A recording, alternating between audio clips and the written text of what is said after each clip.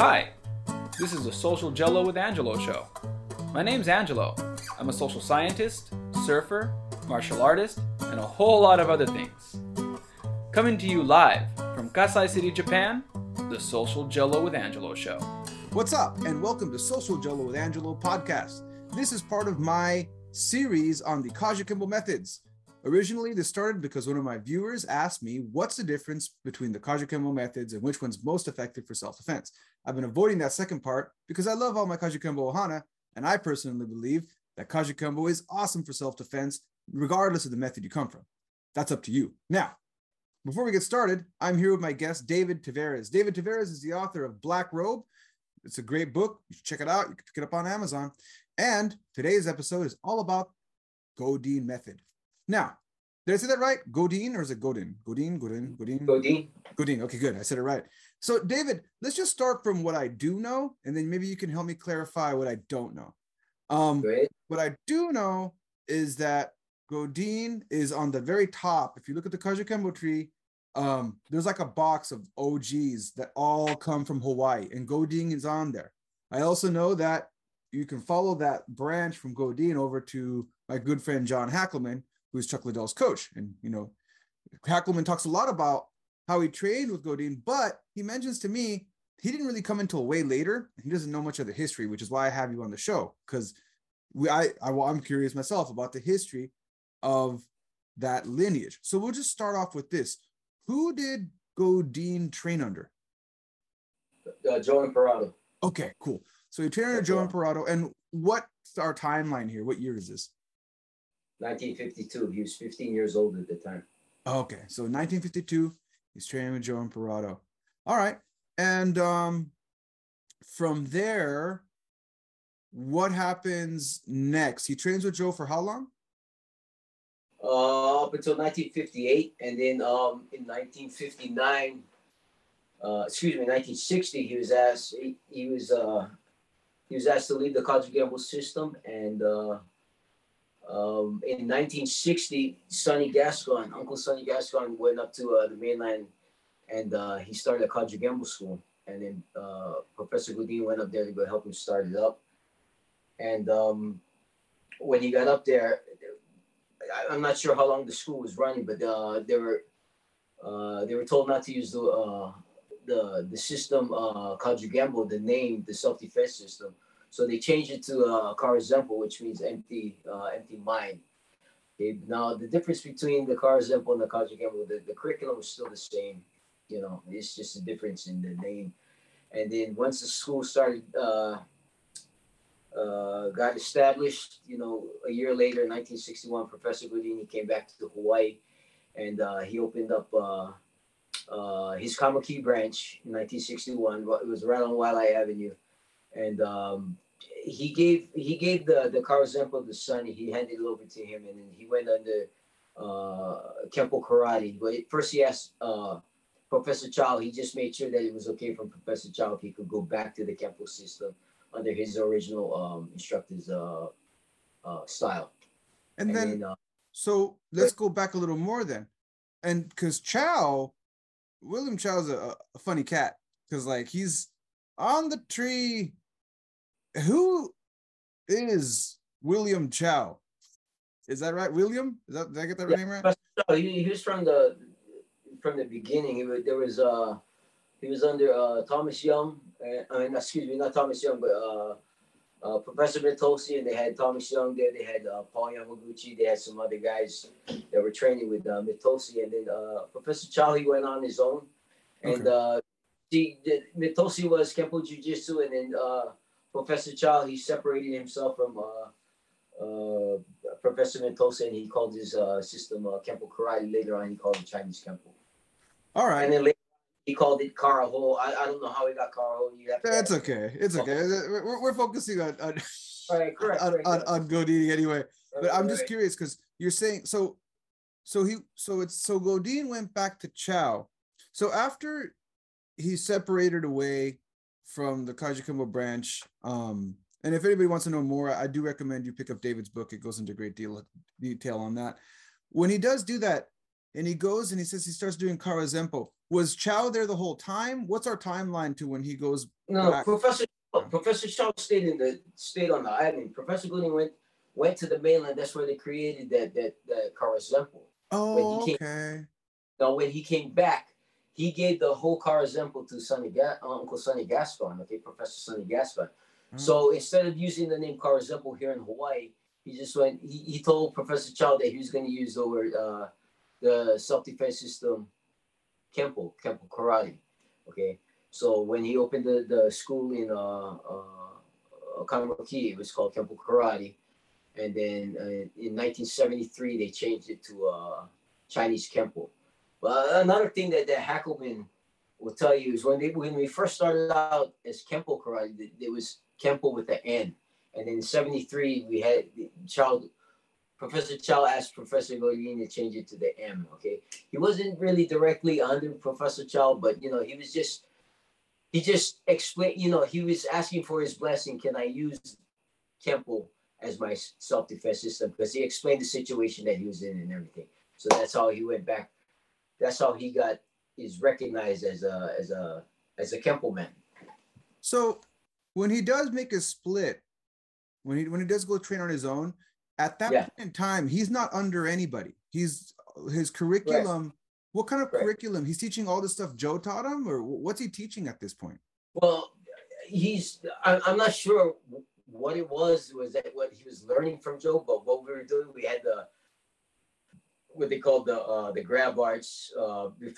When I first started out, the grab arts didn't have any takedown, and then later on he changed it to it was called grab combinations. And the reason why it's called combinations because it's a combination of a counter with the takedown and then the ground and pound. And the only time at that time that they had the takedown was with what they called the advanced combinations. That was against a punch.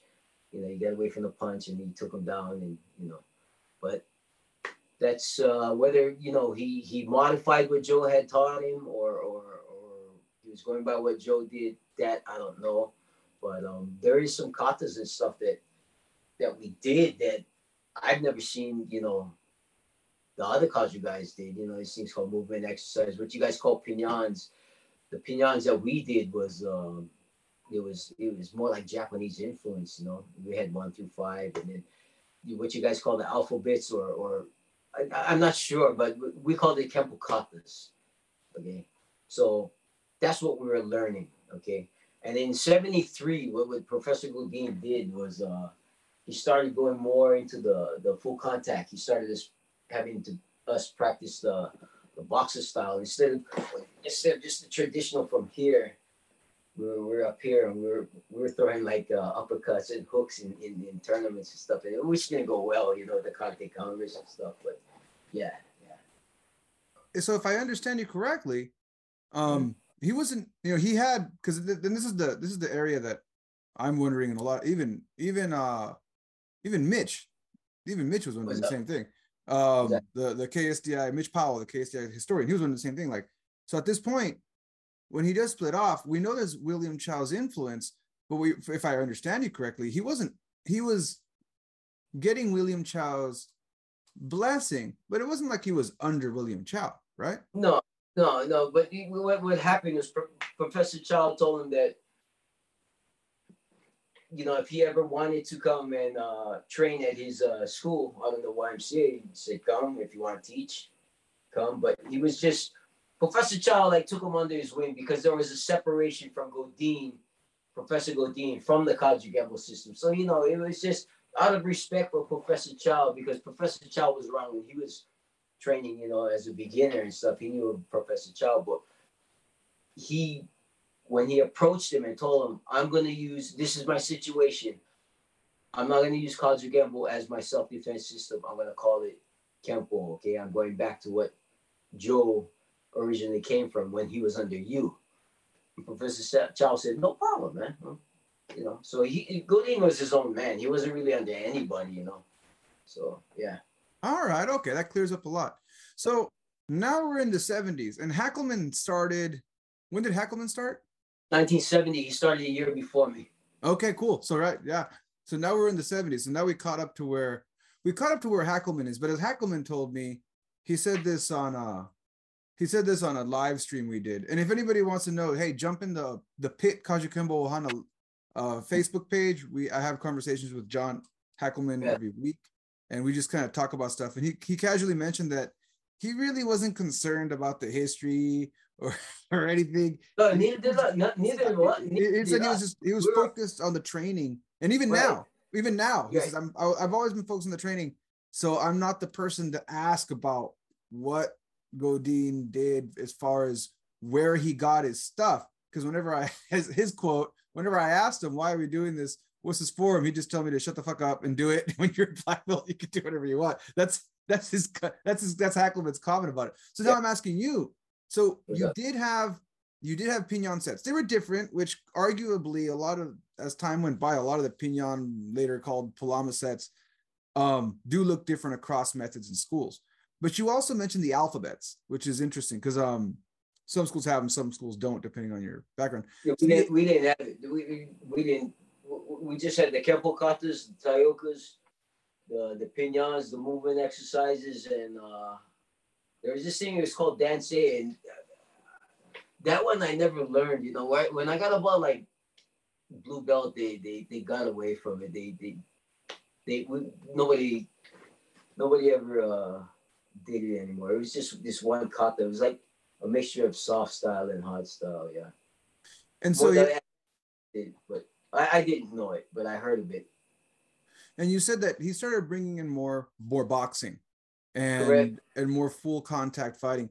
What did that look like in competition? Like, were all of you guys competing in? Okay, this is where were you guys competing at this point? What venues were you competing at? Okay, the first mixed martial arts tournament that they had here in Hawaii, it was called the World Series of Martial Arts Tournament. A guy named Tommy Lee put it on, and that's when Benny Urquidez and his brothers, and there was a whole bunch of Hawaii guys that came down, and there was a guy named Dana Goodson who originally was from the mainland but came here to Hawaii and made it his home. Now Dana was a good point fighter up in the California area, but he became a real good full contact fighter. So he competed in that first one, and it was like the early UFC. Okay, it didn't have weight divisions. You know, it was an elimination, and it got down to Benny and Dana, and it ended up Benny beat Dana by decision.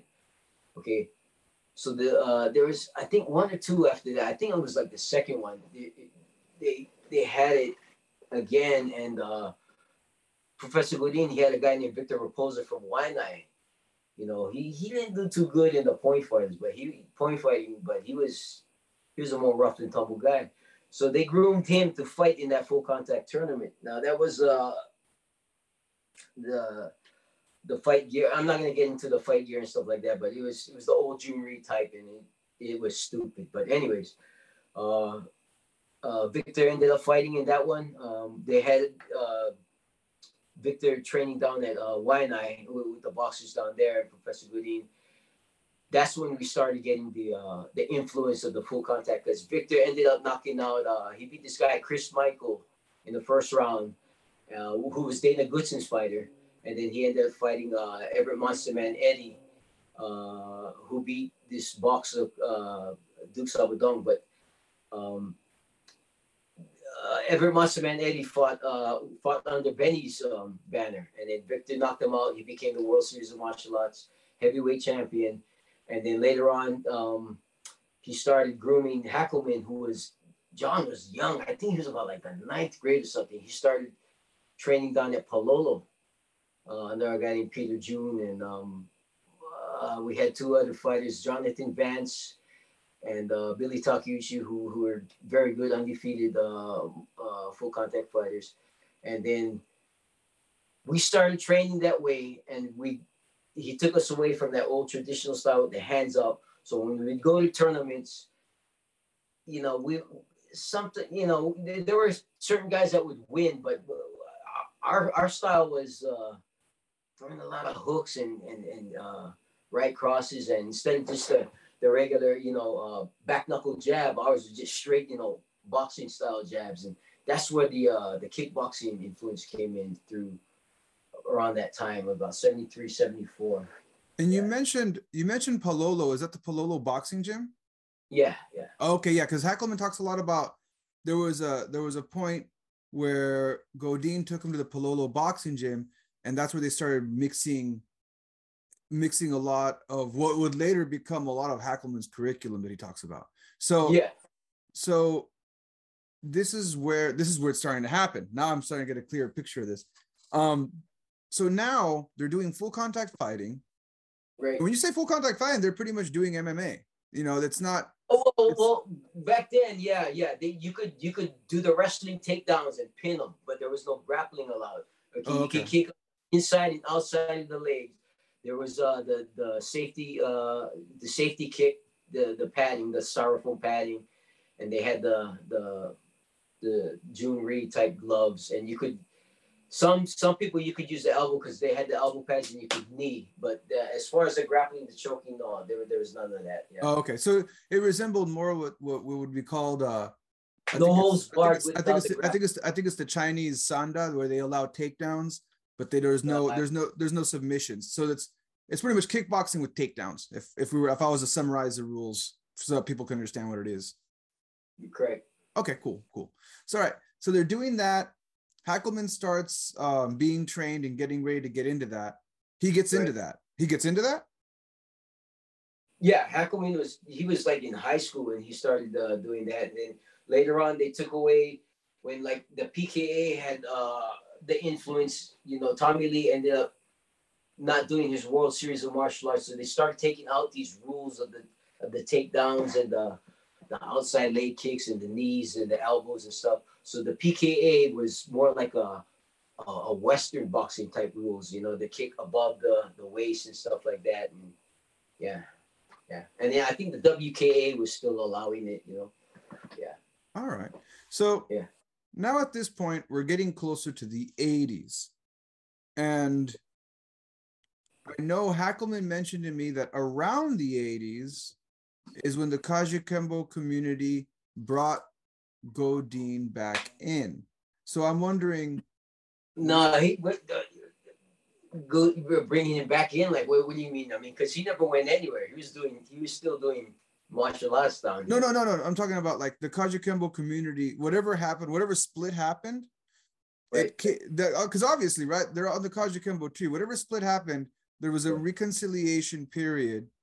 And then it could have not been Angelo. It could not have been the 80s because Professor Godin got incarcerated and he was released in 88 and 89. He spent okay. All right, so it wasn't the 80s. And this is why you're here, man. I don't know. That's why I'm asking. Right. So I guess my question is, when was that? Honestly, that I can remember. More or less. In 2004. 2004. Okay. John Hackelman told me, hey, you know what, David? He gave me a call. He told me they're gonna, the KSDI at the Tropicana Hotel was gonna give him an award of Instructor of the Year. Chuck Liddell was gonna be Fighter of the Year, and they're gonna give Professor Godin an award, Instructor of the Year, posthumous. What's the word that after you die they give you? After you pass away they give you a. I don't know. It's a big fucking posthumously or something, but somebody out there will fucking know. But all right, anyway, we gave but let me finish up. So is when I remember I was kind of, you know, I was like, hey, you know what, John, I'm going up there to support you because we were really proud of the level that John took his Hawaiian Kempo. Okay, John went away from Chinese Kempo, made his Hawaiian Kempo, and we were all the Kempo guys here in Hawaii. We were really proud. I went up there to represent, you know, Hawaii to support John. We went up there. John accepted the award. I believe checking the books too, because John, I believe he got promoted to 9th degree grandmaster too, you know, and with CJ Adriano's signature and stuff. But that is when I believe they mentioned his name, and I was kind of confused. I was like, wow, man, I thought he wasn't in it anymore, but you know, all of a sudden he's back in. Why? You know, John mentioned it on your live stream, and you know, but that is what I can remember. 2004. All right, now that's all. Like I said, that's why you're here, to clear up these times. these times and dates? Because even John says, I'm not a historian. I can tell you that this is about what. Well, what I'm not a historian either. I'm going by my experience. Okay. And I can tell you what, because at that time I had a magazine out called Fighting Arts Hawaii. Okay, you can see behind me, and it's that one at the end there that I was passing on at the Tropicana. Yeah. All right. So, and at that point, Godin already passed away. Passed away in 2001. He was about 3 years old. Yeah. So this is after he passed away. All right. Correct. So and that would be, and while all this is happening, we're gonna go back to Godin now. All this is happening. John is in the mainland at this point, right? By the time he starts training Chuckling, he's already in the mainland. He stayed in the mainland after he was done with his army enlistment. Okay, and then, and at Godin, what is going on at Godin's school? As he's getting older, who's running that school? Okay, he opened up see, that's one thing. He really loved training at the Palama settlement. And I think it was in 1992, 91 or 92, he opened up Godin's School of Self-Defense at Palama. It's not the original place where he trained at that building was knocked down in the 60s, but it's like upstairs from the gymnasium. It's kind of off to the side, but you go upstairs, and he had mostly kids over there, and he ran that school from the mid-90s all the way up to he died in 2001. He would hold annual tournaments there in July, at Palama, and he would give some money back to Palama settlement for his tournaments that he got. So he was always giving back to Palama. He really loved his roots is really strong. That's what a lot of people don't understand about Professor Godin, is that he really was a spiritual guy towards the end of his life, though. All right. Well, I think that's a pretty. Go ahead. Well, what I want to get into is the self-defense now. His like you were mentioning the method. His philosophy. He had this whole thing was the animal instinct. That you're there to not just survive, but to destroy. Your attacker. And that's with the ground and the pounding and the stomping and everything like that. And then, don't worry about the consequences till later. You just the animal instinct to survive, and that's what it is. The old bust them up, like even in the self-defense techniques that we would do. We had this thing. It was called it was a rotation self-defense system. This guy George Vasola, he called it the murder's row, where we'd have these guys you all line up and you have to stand in a line and you rotate. The first guy does the self-defense technique and just beats the living dog shit out of one guy, and then after that guy's done, he goes to the end and he just keeps going, and ultimately till he gets back to the first guy who started the beatings, he ends up getting his ass. So by the end of the class, everybody got their ass kicked from the from that rotation murders row, but that's the kind of self-defense or philosophy that Godin had, or his method, whatever you want to call it. But he was always he always had the prayer beginning at the end of class. We always said it together. Sometimes somebody would lead us, but yeah, he was always adamant about the prayer. And then one more thing I want to point out before people start saying things. John Hackelman was directly under Professor Godin at the headquarters branch and at 404 Pequoy, right? And I trained at another branch up in the Pacific Palisades area. Okay, it was the head instructor was a different guy, but we were still training under the Godin banner, the Godin method, the Godin system. That's my connection to Godin. And I still consider him my professor, my instructor, because I got to know him a little bit later on from the mid 90s all the way to his death. He was something else. All right. Well, David, is there anything else you want to mention before we wrap this up?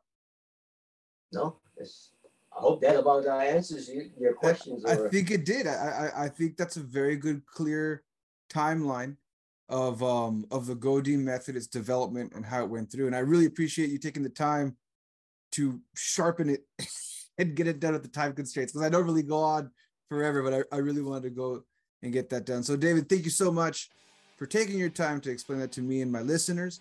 For my listeners, thank you for following Social Jello with Angelo. I usually say what Kajukenbo is now. If you've been sticking around this long, do check out the What is Kajukenbo podcast on here, or even if you want, Google. If you don't know what Kajukenbo is and you're just wondering what we're talking about, thank you for putting up with this conversation that you didn't know what was going on with it. But I do recommend you Google Kajukenbo so you can learn more about it. And please like and subscribe and share with your friends. And I'll catch you all next time. Thanks, brother. All right, Angelo. Bye-bye.